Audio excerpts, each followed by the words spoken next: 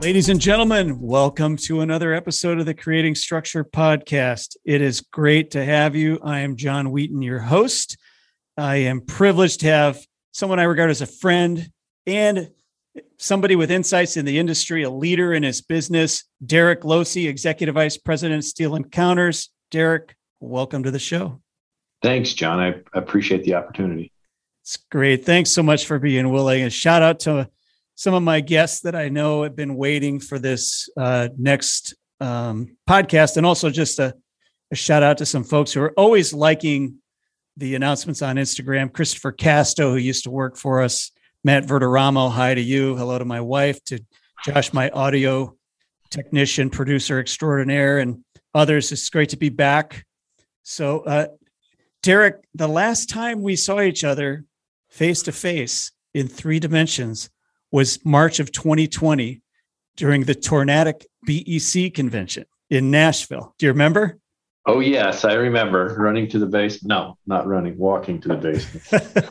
Yes, I remember in that disoriented haze at 1:30 in the morning hearing, "Attention, please evacuate your room," or whatever that note was. Yeah, I was not really willing, but my wife dragged me down the stairs. Oh, that's so funny. You're like, yeah, it's a good cladding system. We don't have a problem. Exactly, fine.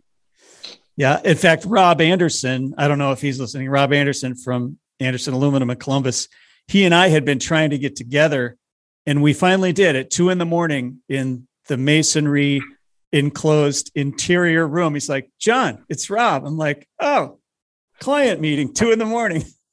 Perfect. Don't waste any time, John. Yeah, thank you. So, Derek, tell everybody who you are, what you do, where you're from, and let's get rolling. Okay. So John already introduced me as my name is Derek Losey. I work at Steel and Counters in Salt Lake City, Utah, and I'm also from Salt Lake City. So I've been here most of my life. Spent a few years away, but not too many. And currently I reside near Park City. So I drive into Salt Lake every day. I started here in 1985, I started in the business in 1985, but I started at Steel and Counters in 2005. Okay. So prior to that, I worked in small family business, full service glass. We did everything from small commercial to shower enclosures and auto glass. So I even did auto glass for many years. So I went from that business, made a lot of friends and acquaintances in the industry. And 6 or 7 years later, after I was in the family business, I left and started a rep firm, became a independent manufacturer's rep for about another dozen years until one day, one of my clients, Steel and Counters, every time I walked through the door for about 10 years, the president then was Ira Field. He offered me a job just about every time I came into the building. It sounds like Ira to me. Yeah. And you can imagine it, right? So it was pretty relentless. And finally, after about 10 years, I finally agreed when he told me he wasn't going to be here forever. So I could just hear him. "Hey, Derek, you ought to come work for us, man, you know?" Yeah. So I'm not going to be here forever, you know? And I said, "Oh, now we can talk." So, interesting. So I started here in 2005. It was probably, the best move I ever made. It's a great company. I know, John, you've been here several times, met a lot of our people. We really have a super company, and it's really based on the founders and how they started this company back in 1985. Was Ira one of the founders? He was not. Ira came in, I think it was about 93 or 94. Steel and Counters was actually a client of mine before Ira was here. Mm-hmm. And then I had the many years with him here. Who started the business, Derek? The business was originally started as a steel joist and deck company. Okay. And Dennis Peterson and Billy Moore were the two original founders. And then shortly after, they brought in Fred Tannenbaum, who became the CEO and really the man who put the business strategy together with them. Dennis and Billy were sharp guys, engineers, and they knew their business. But Fred Tannenbaum really put structure to it. But before you talk to us about your educational path and stuff, let's just take a quick bookmark. Some people that don't know Steel Encounters may be saying, wait a minute, John, where are we talking about a company that does steel and bar joists and decking? But we're not. At some point, they started an architectural division. Do you know what the etymology was there? When did they do that? Sure. I believe it was around 1987. Okay. And you may remember Dan Painter. I do. Dan Painter came over from a company called Associated Specialties, which many of our original employees here came from Associated Specialties, a company that was in business for 3 generations and really wound down in the late 80s. And a lot of those people came to Steel Encounters in that wind down.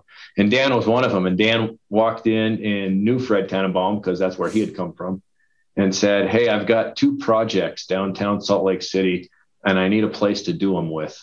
And really, they started the architectural division in that fashion. That was it. That organic. Yeah. You know, a lot of businesses have started that way. I know when PPG's commercial construction group closed down, Harmon inherited a number of branches because guys like Bob Anderson and Dave Stuffelbeam and others, they basically just said, hey, I got a bunch of contracts to execute. I don't want to have to turn these over. You know, CB Waldo in Tennessee became Anderson, I think Metals down there, probably naming it wrong.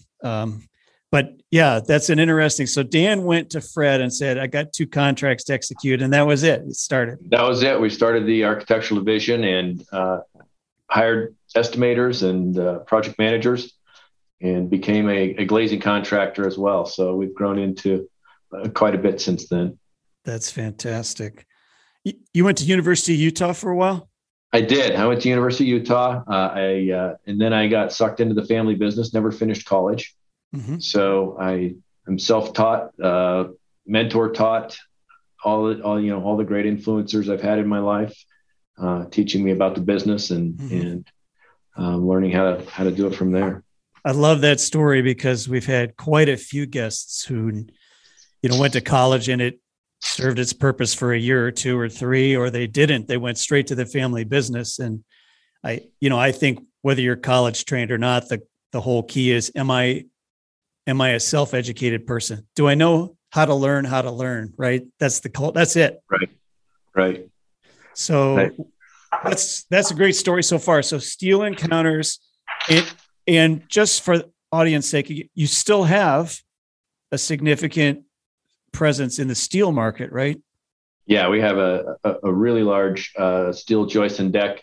We're brokers and we handle the drawings, engineering of the deck and joist. And we're probably the largest customer Nucor has in that business. I see. And where are the offices located for the steel section? Yes, so we have an office here in Salt Lake City, an office, sales and detailing office in Seattle, and we have a detailing only office in Arkansas, just northwest of Little Rock. Interesting. Yeah, and Arkansas is really growing too. I just saw a post from Mark Zweig, who was on this podcast, and he said, this is what $600,000 buys you in Bentonville, Arkansas these days. And it was like a little ranch house with a yard that needed mowed. Like, you got to be kidding me. Yeah, that's good. And Steel Encounters is a employee-owned company, right? Yeah, we're an ESOP company. We're nearly 80% employee-owned. And it's been a really successful model for us. We still have a little over 20% of the company owned by certain individuals, mostly our leadership here. And so it's been something that we call skin in the game for the leaders to have some ownership in the business and something at risk to keep interested and motivated. Yeah, that makes sense. So let's focus a little on the architectural. Well, let's focus almost entirely on the architectural division. You've given us, you're from Salt Lake City. You've given us some background. I want to circle back just on your history and how you got to this space and context, because it's always fascinating to me. So you started with a small family business in 1985, and are you saying that was owned within your family or by another family? It was my stepfather's business. Yeah. Gotcha. And did you do estimate? What did you do there? Everything? Everything. Putty, I started out sweeping the floor, of course, like you normally would. And I remember my duty was to fill in on Saturdays. We were open half a day. And so everything that came in on Saturdays, I dealt with. And somebody you'd come out and do a putty hack out. You went out and did a putty hack out, or they needed a mirror cut or a screen rescreened. That's what you did. So eventually I did start doing the estimating and ran it as a general manager towards the end. So you ran that business as the general manager. Yeah. And families have family issues. So it was time for me to move on. And that's when I became formed a manufacturer rep business. That's fantastic. So you quickly went into, your own business or representing yourself. What was the name of the rep firm, and talk to us about that?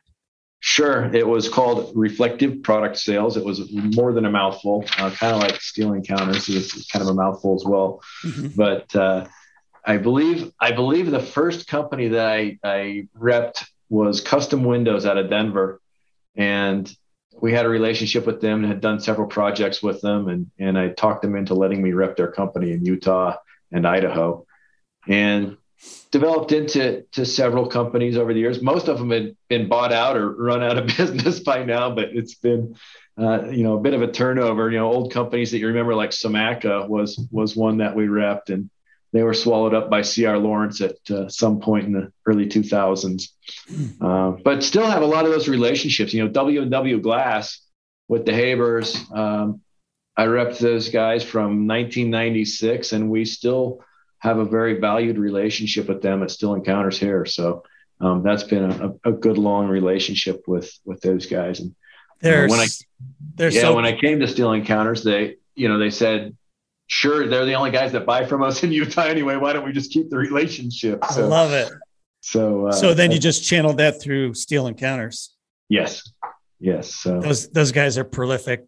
Jeff Haber was on one of the early podcasts, and I really have a lot of respect for them. I mean, they are connected nationally and in New York City, right?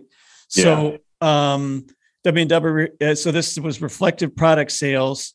Forgive the question. You probably had interacted with different rep firms, but how much did you know about a manufacturer's rep firm before starting it? Just a little bit. I knew that my father-in-law did the same thing in the plumbing business, and that's how much I knew. And that was your prep. And I knew he was about to die the second I said I wanted to do it. Right. So, anytime you want to follow in somebody's footsteps and get into that business, they're like, no, don't do that. Yeah. That's, and I think we've all witnessed a lot of sales rep firms come and go. It's a difficult business. The cash flow is extremely slow. It takes a lot to get into it. And so there's a high failure rate. So my father-in-law was not real excited to see that happening, but it was successful. And, and I ran it for almost 13 years before Ira talked me out of it. Yeah. Well, I'm glad you mentioned that, because I wanted to go there. I mean, I don't know how to describe. I've seen you in action. I see you as a steadfast, patient, diligent guy who just continues onward to whatever the point of conclusion is, whether it's a sale or otherwise. And I'm assuming you did that at Reflective. To go from nothing to 13 years is quite an accomplishment. What was that trajectory like? Was it always tough? Did it get easier at some points? I mean, how did it resonate with you? Well, I think a lot of that became quickly for me. Of course, when you first start out, and it's fun because we just had a new sales guy come in here for Oldcastle this morning. Brand new guy, right? And the previous guy's with him, and he says, they won't even remember your name till you've been here 6 times, right? and there's a lot of truth to that, right? And so really the important thing was becoming a resource for people. I didn't want to go in and just sell people things, right? I wanted to be their resource for things. And after a few years, that really did become the operational style of my business, is that we were a resource. Even if we didn't sell things, people would call me and looking for some help to find it. And I regularly went to all of the glass shows and conferences and just found people and knew people and made contacts. And if nothing else, I could connect people together. And so that I built a lot of trust, and eventually came into stronger lines with EFCO and others that allowed me to really be engaged in the glass business. And so we repped EFCO from 1995 to 2005 when I came here. And that it's a lot of work, and people who are willing to put the work in do quite well with that type of product lineup. And so we did real well with it. And yeah, it did get better. It got easier. And sure, the first 2 or 3 years though, I was a handyman, a sales rep, auto glass contract installer, and, just anything to make ends meet. I'll bet you were. Did you wind up with any staff, any 1099 or direct employees, or did you just run the whole thing yourself? No, I had 2 other employees most of the time. After about the first 4 years, I always had 1 to 2 employees. And did you rep just in the greater Salt Lake area, or was it all mountain area, or what was your territory? There was some varied territories. I had a bunch of lines that were repping into the window manufacturing industry. So that extended out into Colorado and down into Las Vegas and Phoenix. So handled a lot of the West. Didn't go into California, but sort of that vertical north-south between Canada and Mexico, along the Rocky Mountains there, really. That's a good vertical and an area that probably really needed your services.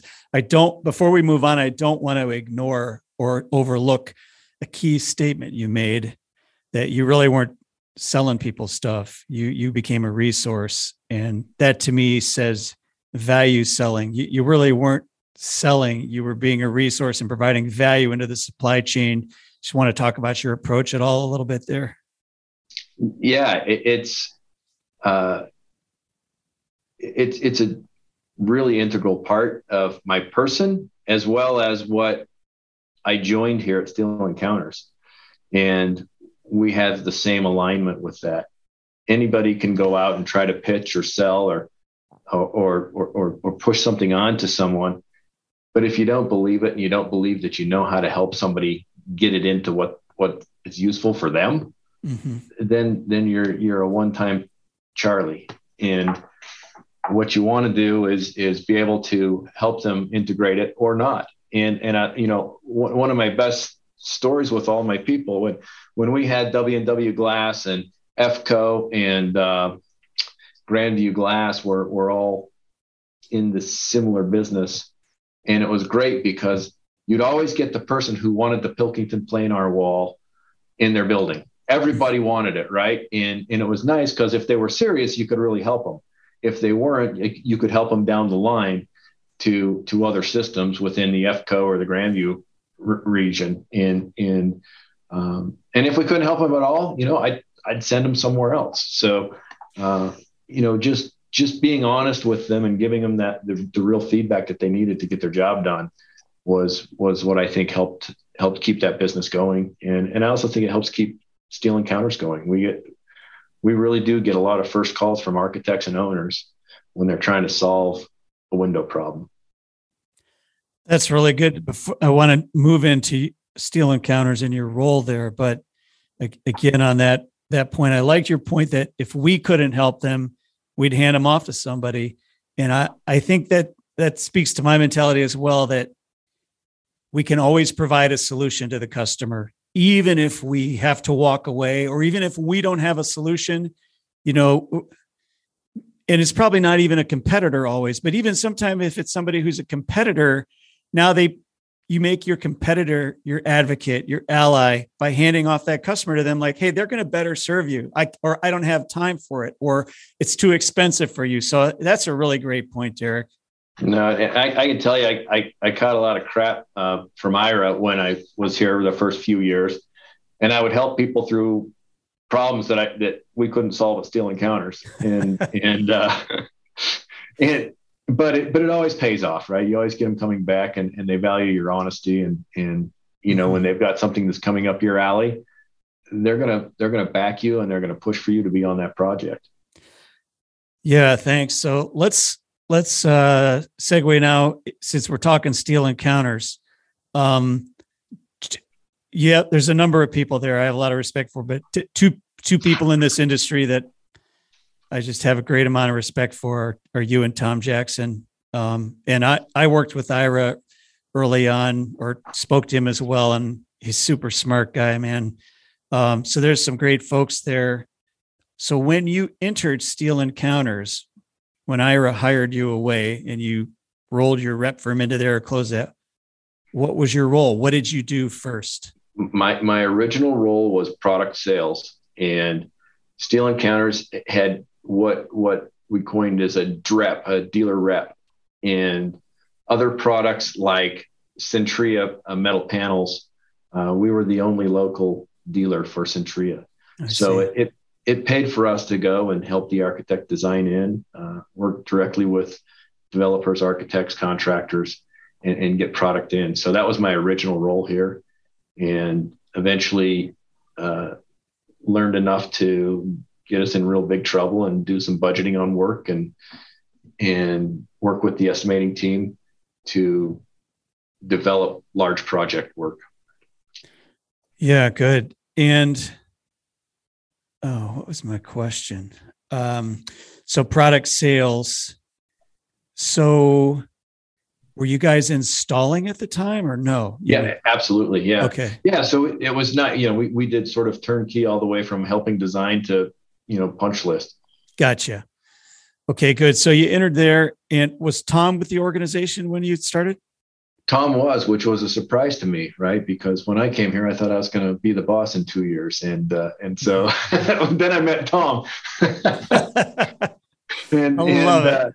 Which was great, and Tom was directing all the construction over the shop fab and the field crews, and that was his function when I first started here. And of course, you know Tom, and he did a fantastic job at that.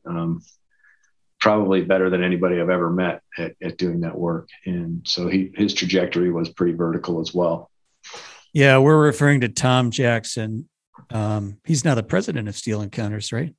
Correct. He's president and CEO. Yeah, president and CEO. But he was you succeeded him as head of the architectural division. But this is a new role, right? Executive VP is a new role in Correct. Steel Encounters, and I assume there's an executive VP over the steel side of the business as well. Exactly. Okay, good. And yeah, Tom's quite a guy. So how did you ascend? I mean, you kind of alluded to it. So you just basically started there and gradually assumed, learned, took on more responsibility and moved in. What were the roles that you ascended into? So business development. So it went from really product sales to business development for the architectural division. Mm-hmm. And it still was primarily in the architectural firm but promoting our company more than just our products, and became sales manager, which encompassed estimating at that point. I see. I operated as sales manager for several years here. Then I think we created another new sort of title, vice president of sales, and really headed up the entire front end of the business. Of the architectural business. Correct. I remember my question now. Forgive me, everybody. Bookmark there for a second. Did you find when you started, and do you still find any synergy on the front end? You talked about helping architects. Did you find natural lead-ins from the steel piece to the architectural piece? Did one come before the other, or are they completely separate? It's interesting because you would think that there would be some link, but we can't we still haven't figured out how to link the two sides together. Our clientele is very different, and a lot of their work is direct contractor, drop ship. They buy the steel direct, hire an erector, smaller project style or different project style. Our project style typically has a full fabricator, wide flange beam style work, vertical. So yeah, we don't have a lot of overlap. We're rarely on the same jobs. Interesting. We did just get a contract recently that had both scopes in it. That's very interesting. Thanks for explaining that. So, when I met you, I think you were in charge of business development and then became VP of sales. And so let's talk about Steel and Counters architectural division just for a little bit then, as we kind of get into other topics.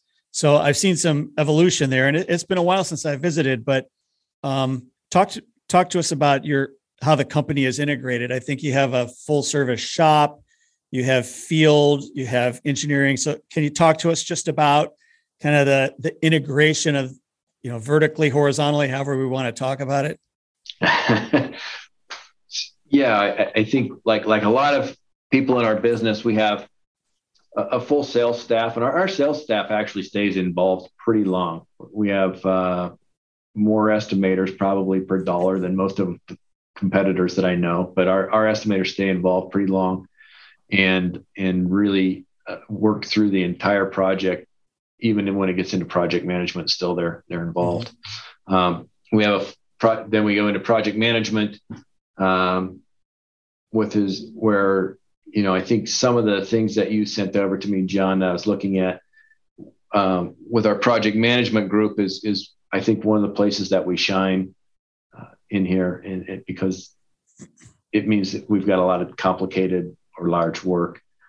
We do have an engineering department that does most of our detailing, drafting, shop drawings internally.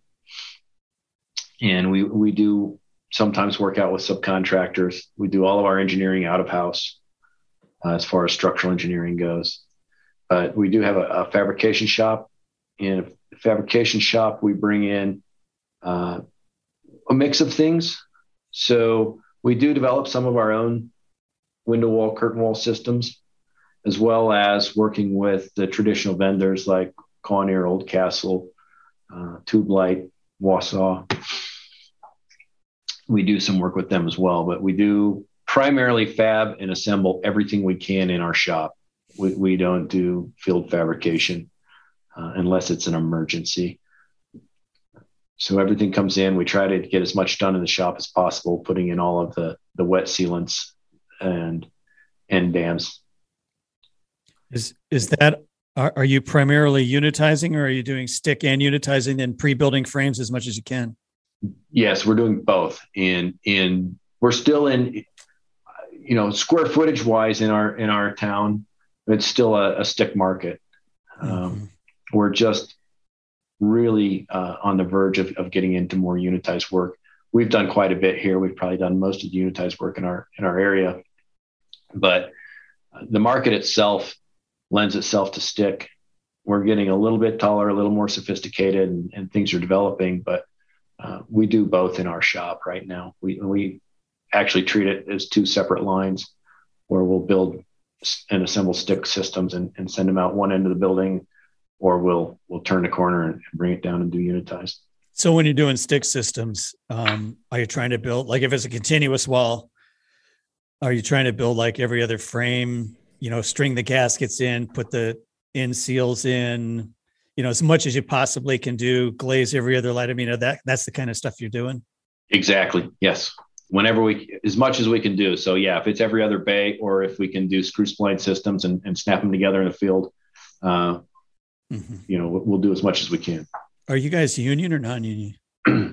So our primary location in Salt Lake City is a non-union location. Okay. We do have signatories in other geographic regions. So Northwest and the Pacific Islands. Gotcha. Are you still working in the Pacific Islands? We haven't for about a year and a half. So I see. It's been a while. we're not looking in there, but we're plenty busy where we're at. Yeah, well, you and I know the job we were involved with, that Walgreens flagship. That was a tough one. It's abandoned now. Is it really? Yeah, it's been abandoned for about a year. It's a beautiful building, and it's turned into a homeless encampment. Is that right? Yeah, it's interesting. Well, that's a whole other story. We won't go down that path. Yeah, right. Good looking building. Best homeless encampment in the islands, I'm sure. Yes, it's one of the nicest. Wow, that's interesting. So, and are you guys members of NACC? Are you NACC certified? We are not.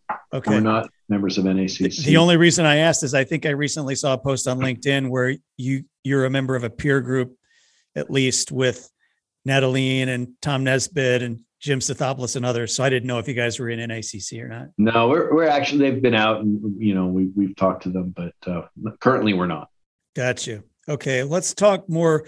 So you mentioned project management. So do you feel you guys are differentiated as in like the project management realm? Like what made you emphasize that? Is that a particular strength you believe you bring to the table? Yeah, for our area, and our area, it is growing, but it's been an interesting market in that there's not a lot of larger companies in Salt Lake City that can do some of the bigger work, and it's sporadic. So we understand that. So we usually end out with projects that are either large or really complicated that demand significant project management, and that's what's the differentiator. So, when it becomes a complicated or large project, I think that, there's a lot more fun things for other people to do than try to enter into that market. Derek, so everybody, you're accountable for the P&L and the architectural division, correct? Correct. So do you have a director of project management, or how do you run it? Do you have like a lead in each of those realms you discussed that report to you, or? Yes. Okay. Yeah, we do. We have, so we have, I believe 7 senior managers that operate different parts of the business, of the architectural business, including marketing. So marketing falls under me for the whole company. But we have a special projects group that does oddballs. They do all of our service work, all of our replacements, and they'll do custom homes and some really custom type work. Really? Yeah. And so we have a manager over that, Chad Gallagher. We have a manager over our, what I call our construction manager, who works over engineering project management, Frank LaSousa. And then he also has a couple of senior guys that lead down from there, that handle the fabrication plant, the project managers, and the engineering team. I see. And then we have our pre-construction manager, Ben Hyatt, over all the estimating and pre-construction design. And then we have our field manager, Shane May. Got you. Okay, that's really helpful. Do you like that? How does that work for you was that structure in place when you started, or were you given the right and responsibility to structure that however you wanted to? It's been restructured in the last couple of years. Mm-hmm. We've had similar structure to this, but I did restructure it and basically put it as sort of a pre-construction side and a construction side of the business, and some flow down from there. That makes sense. Okay. Thanks for that. So let's talk. Are you seeing anything new and innovative, or are you seeing something now, either from an engineering requirement or a product request or an architectural feature that is starting to be more systemic, something kind of new that you didn't see 3 years ago or 5 years ago? Is there anything that comes to mind? Or if not, we'll move on to another question. I don't think so. I think, the current design trend that I see a lot in the mid-high rise buildings, we're seeing a lot of texture, and so trying to create that texture either within our unitized system or abutting our unitized system. We're still in this strange market where we end out with GFRC or concrete elements that we have to abut to, that we're not getting into our unitized walls from a cost standpoint. And so that's been a little challenging, I think, design wise, and dealing with large GFRC panels next to our unitized walls, and having the engineering challenges of the differential movements and support structures. And you're maybe I missed it. Are you saying that's in your package and you have to coordinate it, or it's in somebody else's trade? We would like it in our package, but it usually comes out from a cost standpoint. I see. So you would do a total enclosure if you could, with the different textures, phenolic panels, GFRC, UHPC. How about metal panels? Do you guys do metal panels? We do. We do quite a fair amount of metal panel work. Do you find that when you're doing the glazing, the glazed aluminum curtain wall, whether the panels are glazed in or next to, do you find it more natural that that's included in your scope then? Yeah, I think depending on the project, we rarely do a project where we're not doing both. If we're doing metal panel, if we're doing curtain wall, we can do curtain wall and not metal panel quite often, but we're rarely doing metal panel without the curtain wall. Rarely doing metal panel without the curtain wall, you're saying? Yeah. Right. I think there's a couple of metal panel competitors there even close by. So, and they probably distribute also outside of Salt Lake City. What's the growth been like in Utah overall? Is Salt Lake City on a growth path? Is Provo, is like Ogden, like is it stable? I mean, what's that look like these days? So our, what we call our Wasatch Front region here runs essentially from Brigham City, which is about 55 miles north of Salt Lake City, clear down to just south of Provo, which is another 45 miles that direction. So it's about 100-mile corridor, and the growth has been pretty significant. Really, there's been a lot of draw from out of state, but it's also, as you know, Utah grows a lot from within, and we have one of the largest birth rates in the country. So a lot of people stick around, and we do have a lot of internal growth. So it's been a pretty significant growth. And we've seen it in the real estate market, cost things going up like everywhere else has. And we see lots of the mid-rise buildings from the construction standpoint coming up. I see. And we're just starting to see maybe some more sophisticated construction. So the mid-rise, would you characterize those as 4 to 10 story kind of buildings? Yeah. Yeah. Lots of that. Medical office buildings, commercial office buildings, et cetera. Yeah. Lots of tech, actually. A lot of people don't realize that there's a bunch of tech going on down just a few miles south of Salt Lake City. Yeah. You mentioned Wasatch. So am I correct? It's been a while, but that mountain range is right up against Salt Lake City, right? So you're saying it's that Correct. Corridor, it is just to the west of the Wasatch Mountains, north to south? Correct. Yes. Yeah. I got to tell the audience, if you've never been to Salt Lake City, goodness, you're really missing something spectacular. First, just flying in and landing and looking at Great Salt Lake. But one of the things I like about I digress for a second. I love Seattle and I love Salt Lake City, but in Seattle, if I want to get to the Olympic Peninsula, I got to, get to a ferry or get around onto a bridge. It takes a little bit. If I want to get into the Cascades, it takes 45 minutes or an hour. The thing that amazed me about Salt Lake is the mountains are right on the city. Like, I was up the Canyon Road in 15 minutes. I mean, it was just like, everything is just right there. The mountains are right on top of you. It was really cool.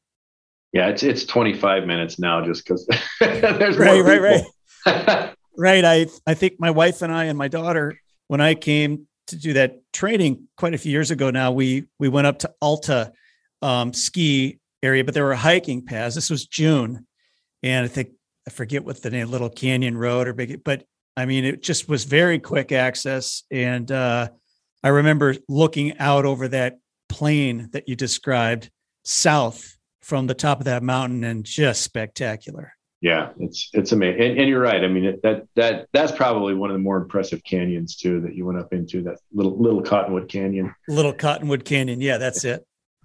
Yeah. Yeah, that's great. So Salt Lake City and that whole corridor, you said is about 100 miles north to south, is growing. Now, this may be a controversial question because it is Utah, but I remember I have my wife's cousin lived there at the time, and they were getting married. So we went to a brewery, but they wouldn't serve the beer. We had to buy the beer and take it somewhere else. But also there was a lot of microbrews, but there were certain rules. Are there still a lot of microbrews cropping up in town? A lot of cool eatery places, or no? Yeah, there are. There actually are. And we're getting a little more Cosmo here. We still have funny, strange liquor laws, but once you know to navigate them, it's not really that complicated. No, everybody has different liquor laws. I like that you have to have food in front of you if you have a beer, no matter what. So yeah, that's cool. So we talked a little bit about innovation. You said nothing spectacular. You mentioned architects early on, though. Do you guys spend a lot of time or much time? I mean, or is that the bulk of your time on the front end? Are you getting leads very early because the architect community trusts you? Do you work with architects regularly? Can you talk about that? Yeah, sure. We do. And I would say, probably like you've had in other interviews, that COVID really chucked a wrench into a lot of this stuff. And it's really changed some of our habits and the way that we work. Mm-hmm. And prior to COVID, I would say we spent a tremendous amount of time in the architects' offices. Mm-hmm. And really, we've got a full-time architectural sales rep. All he does is really spend time in the architect's office. And prior to COVID, it was a lot. Through COVID, it was very complicated. And it's sort of getting back to that a little bit now, getting a little more normal. But everything's changed, as you know. You probably have a lot more people working remote than you did before, John. And, yes. And so do we. And so do the architects. Many of the architects I know are still working from home. Mm-hmm. And it's a little difficult to get in front of them unless we're doing a Zoom meeting, which only is so effective. But yeah, we try to spend the time there. We try to get early information, knowledge about work. Usually if something comes in the door and we haven't been working on it for several months, we probably won't look at it. That makes sense, because then it's just more of a competitive price-based thing. You can't really assess your options there. Right.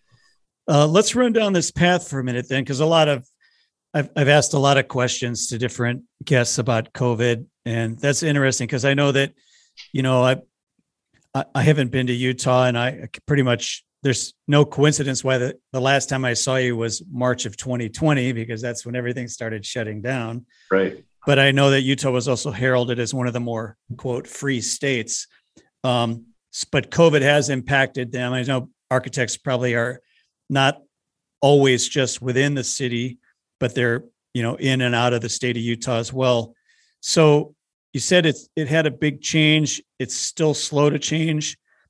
To your point, we do have, I would call our company now a hybrid organization. Most of my customers don't care anymore whether they come to my office or more. Of course, we're professional services, but that they don't care what I wear. They don't care what my office looks like. They just care what I deliver results. And I find this more and more. There's pros and cons. So talk about like how it has impacted you guys. You have people working remote, you said. You have customers working remote. Has there been any migration back? Not just, what's the general flavor there? Sure. We had a pretty significant remote staff mm-hmm. for close to a year. Mm-hmm.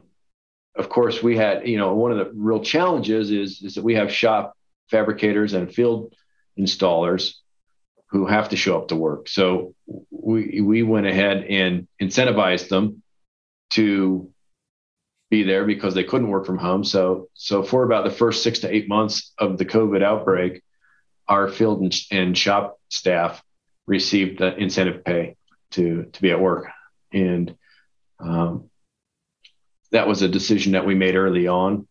and actually diverted some of our what we would normally put into profit sharing into that sort of I see. sort of fund. So we do have, our business is very interactive, very collaborative. We've got a lot of people involved in a project, and it is a little more straining to do it virtually than in person. So most of our architectural staff is back in the office. We still have a few people who do hybrid. We still have a few people who are fully remote. But at a minimum, I think we're probably 95% in the office or hybrid in and out of the office. I see. So, but I think what you mentioned a second ago, the challenges that are some of our clientele, especially the design community, are still remote.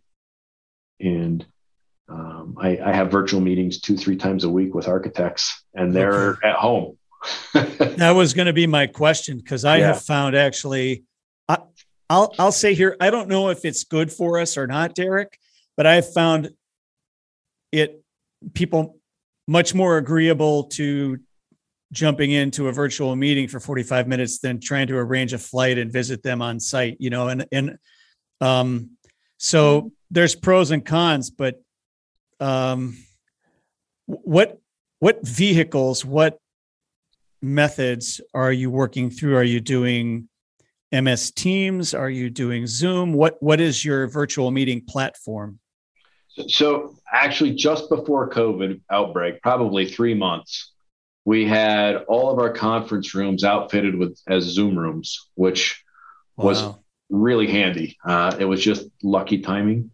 And so our primary platform when we're dealing with larger meetings is Zoom. Mm-hmm. We do a lot of internal, like quick calls on Teams, but the larger meetings are on Zoom typically, unless of course we're working with the developer of Teams, which we are, and then we have Teams meetings.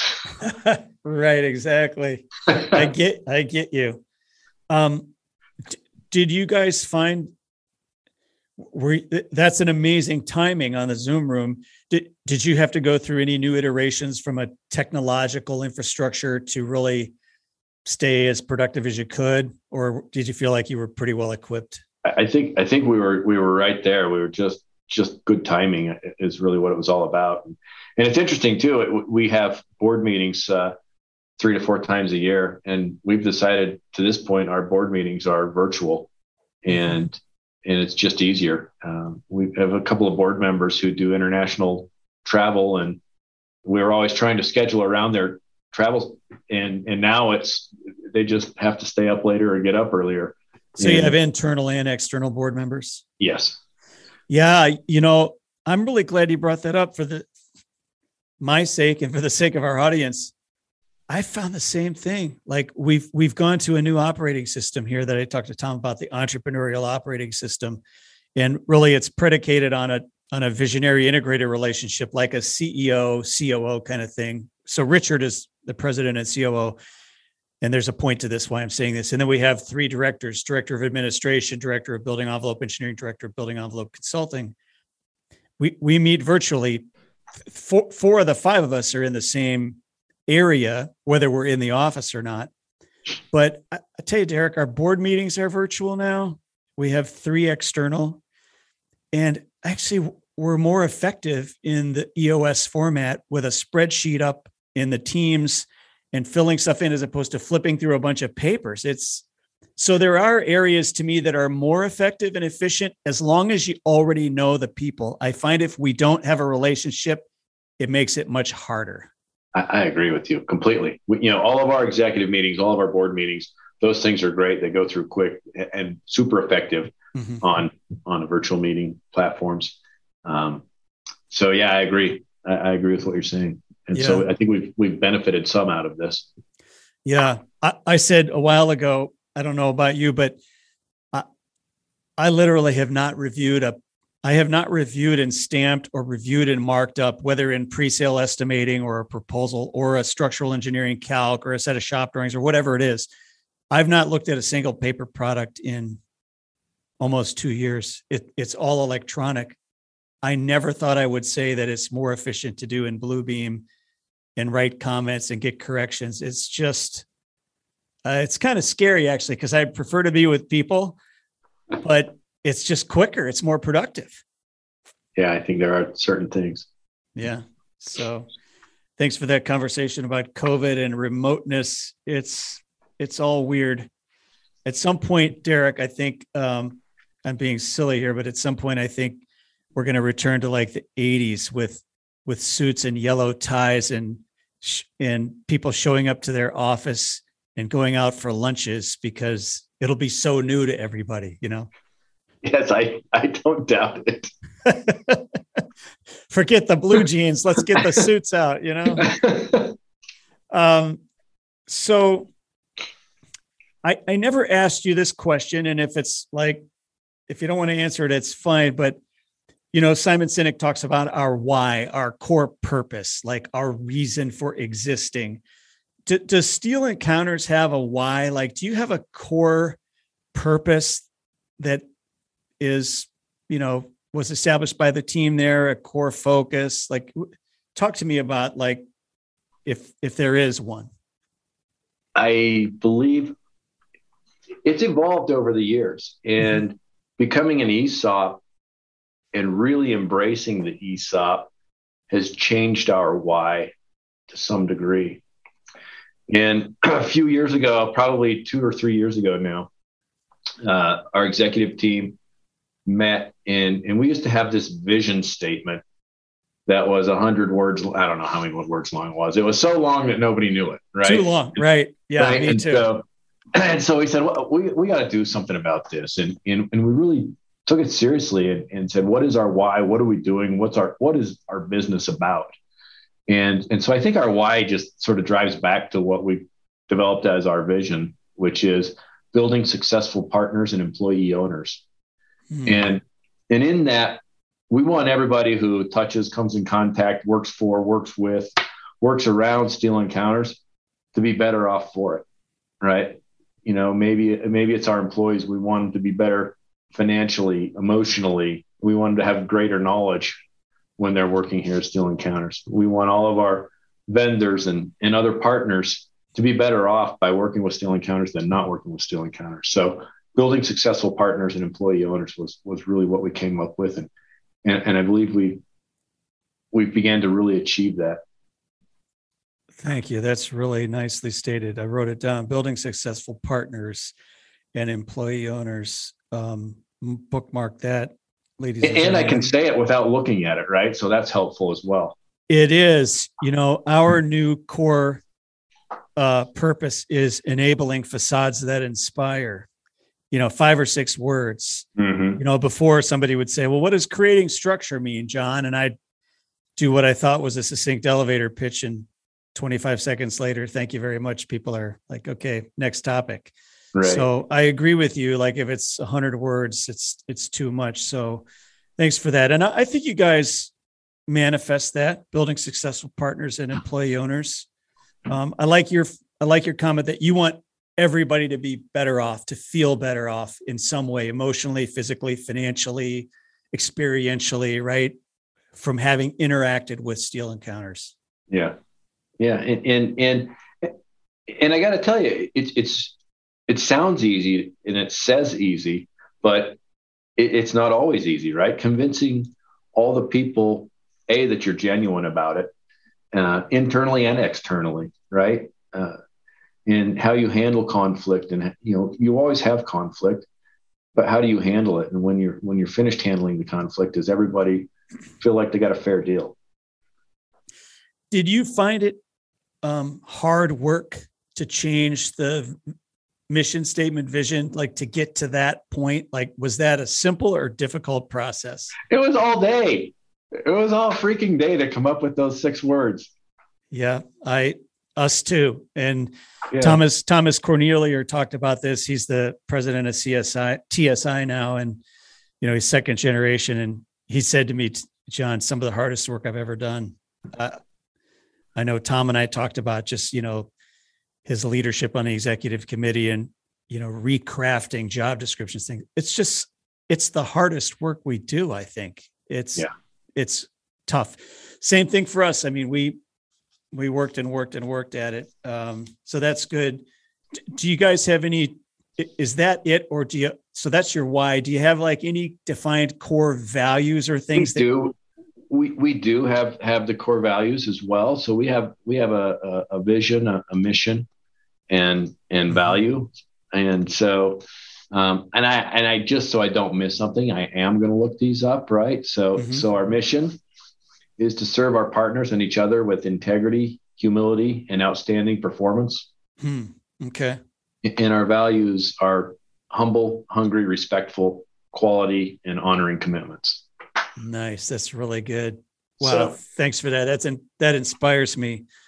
And I think it's a good point to the audience that a why is not the same as a mission statement, which is not the same as a set of core values.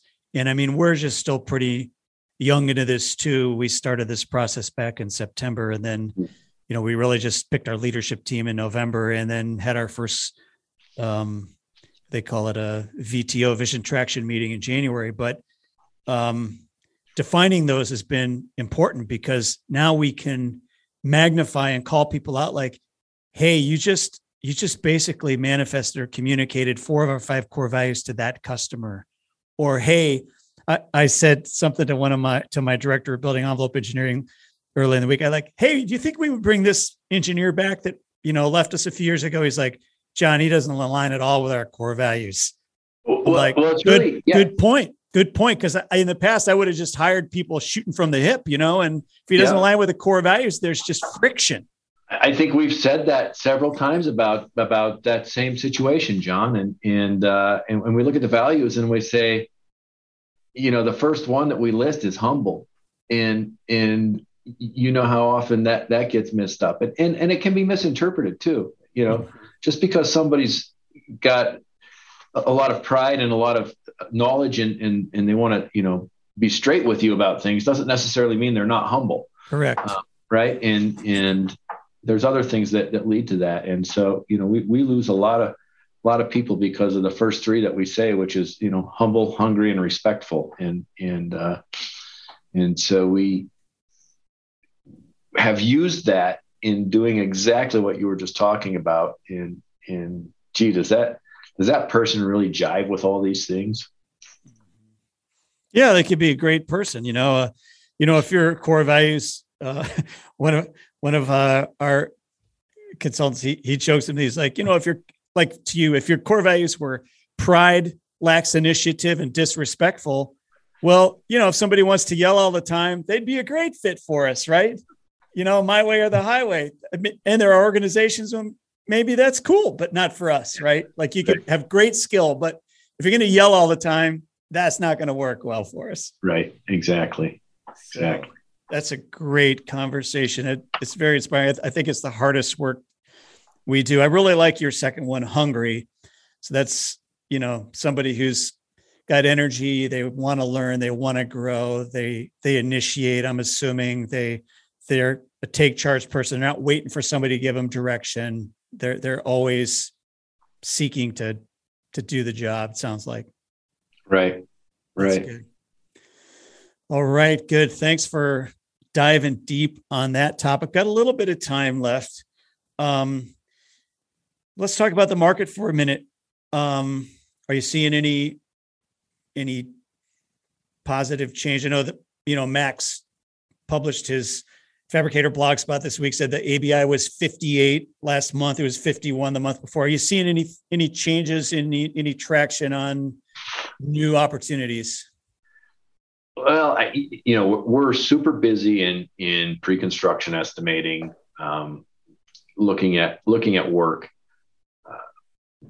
Some of it feels like they're just trying to get a temperature on what's going on with the pricing, which of course is an ever-changing situation.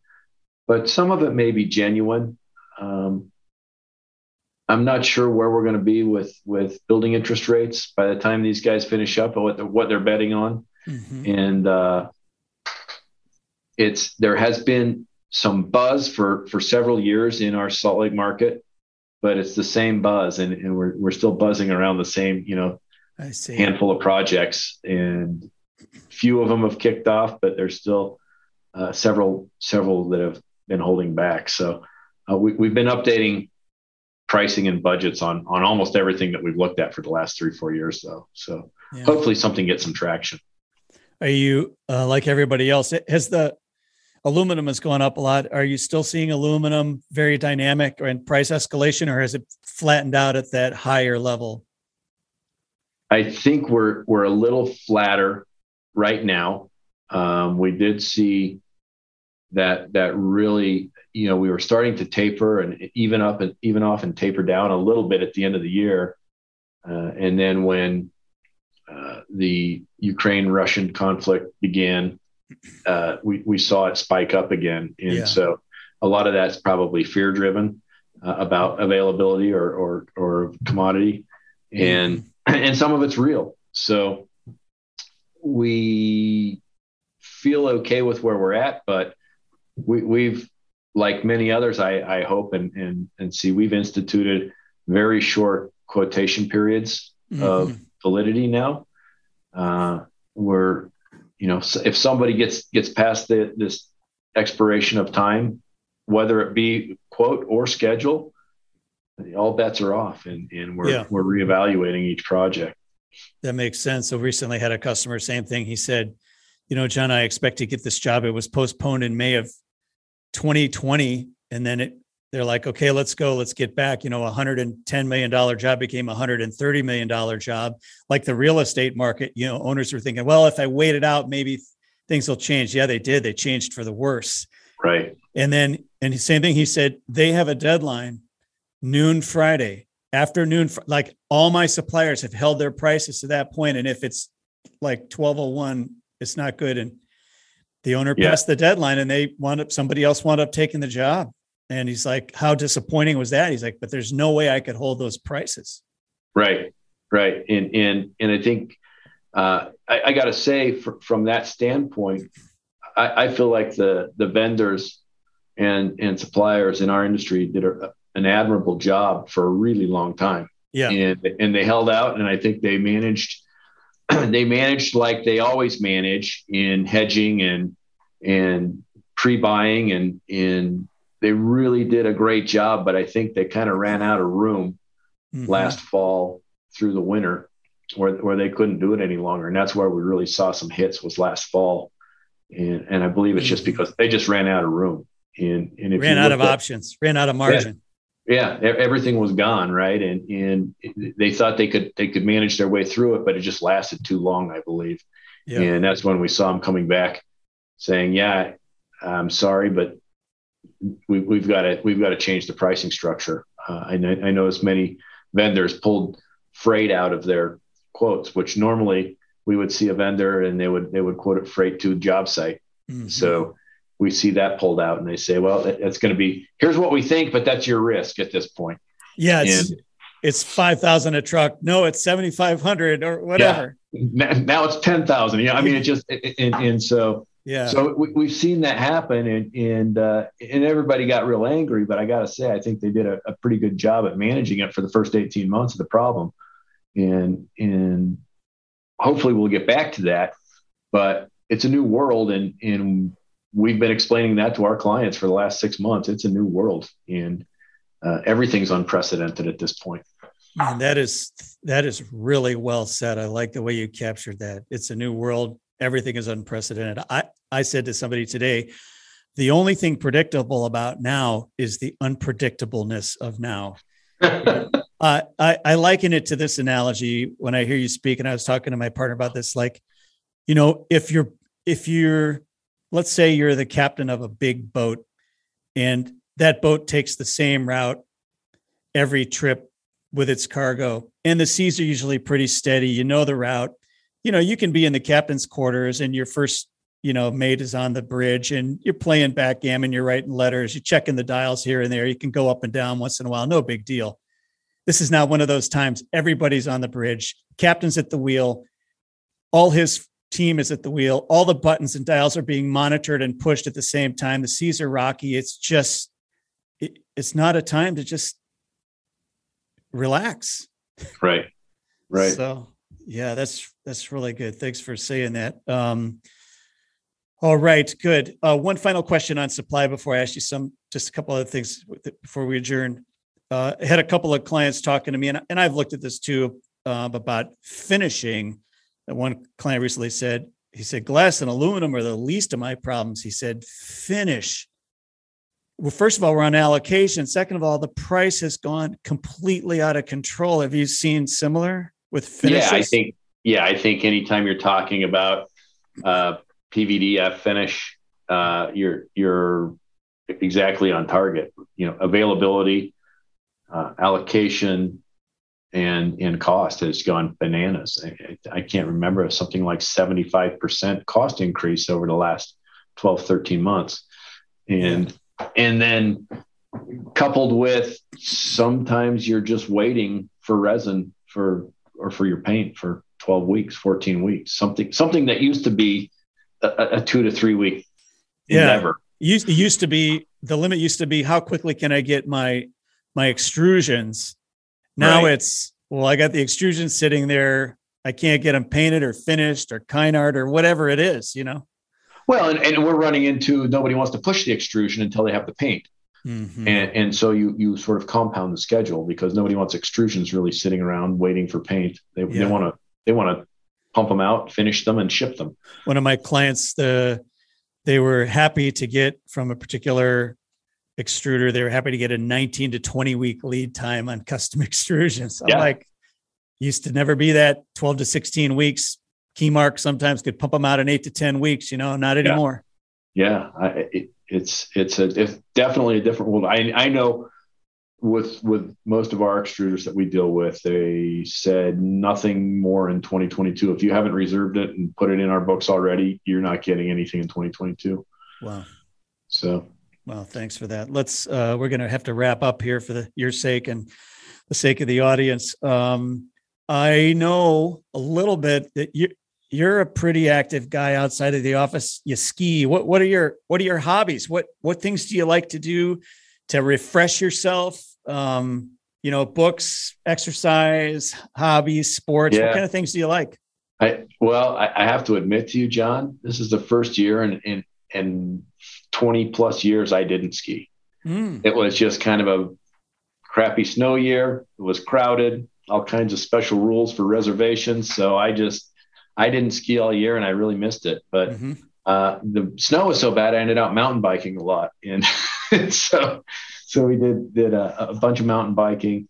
I'm kind of a jack of all trades, master of nothing. I like tinkering around, rebuilding an old car right now that's taking way too much time and money.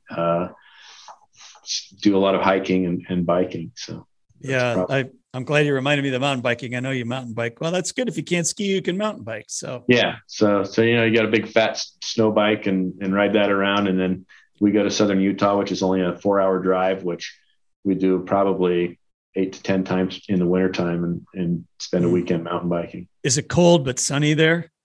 It's actually, it can actually be quite warm. So it can be, It can be in the 60s when it's in the 20s up here. So. Got you. Yeah. Well, Derek, anything else you'd like to say or mention before we sign off? Well, I just think we have a great industry that we're in. We're really fortunate to be exposed to so many things. I just hope that people in our industry can continue to perpetuate a professionalism that I think sometimes lacks, and we get treated that way by the contractors. So, step up, fight for a good seat at the table, and let's make our industry a strong and proud industry. That's a great word. That's a great thing to close with. Derek, it has been a pleasure to see you, to hear your perspective, to carry on a conversation. I can't thank you enough. I know how busy you are, just to take an hour and a half of your time to meet. So thank you. I appreciate it. Ladies and gentlemen, he is Derek Losey, Executive VP of Steel Encounters Architectural Division. I'm John Wheaton, the host of the Creating Structure podcast. Thank you for listening. We are signing off now. Have a good night.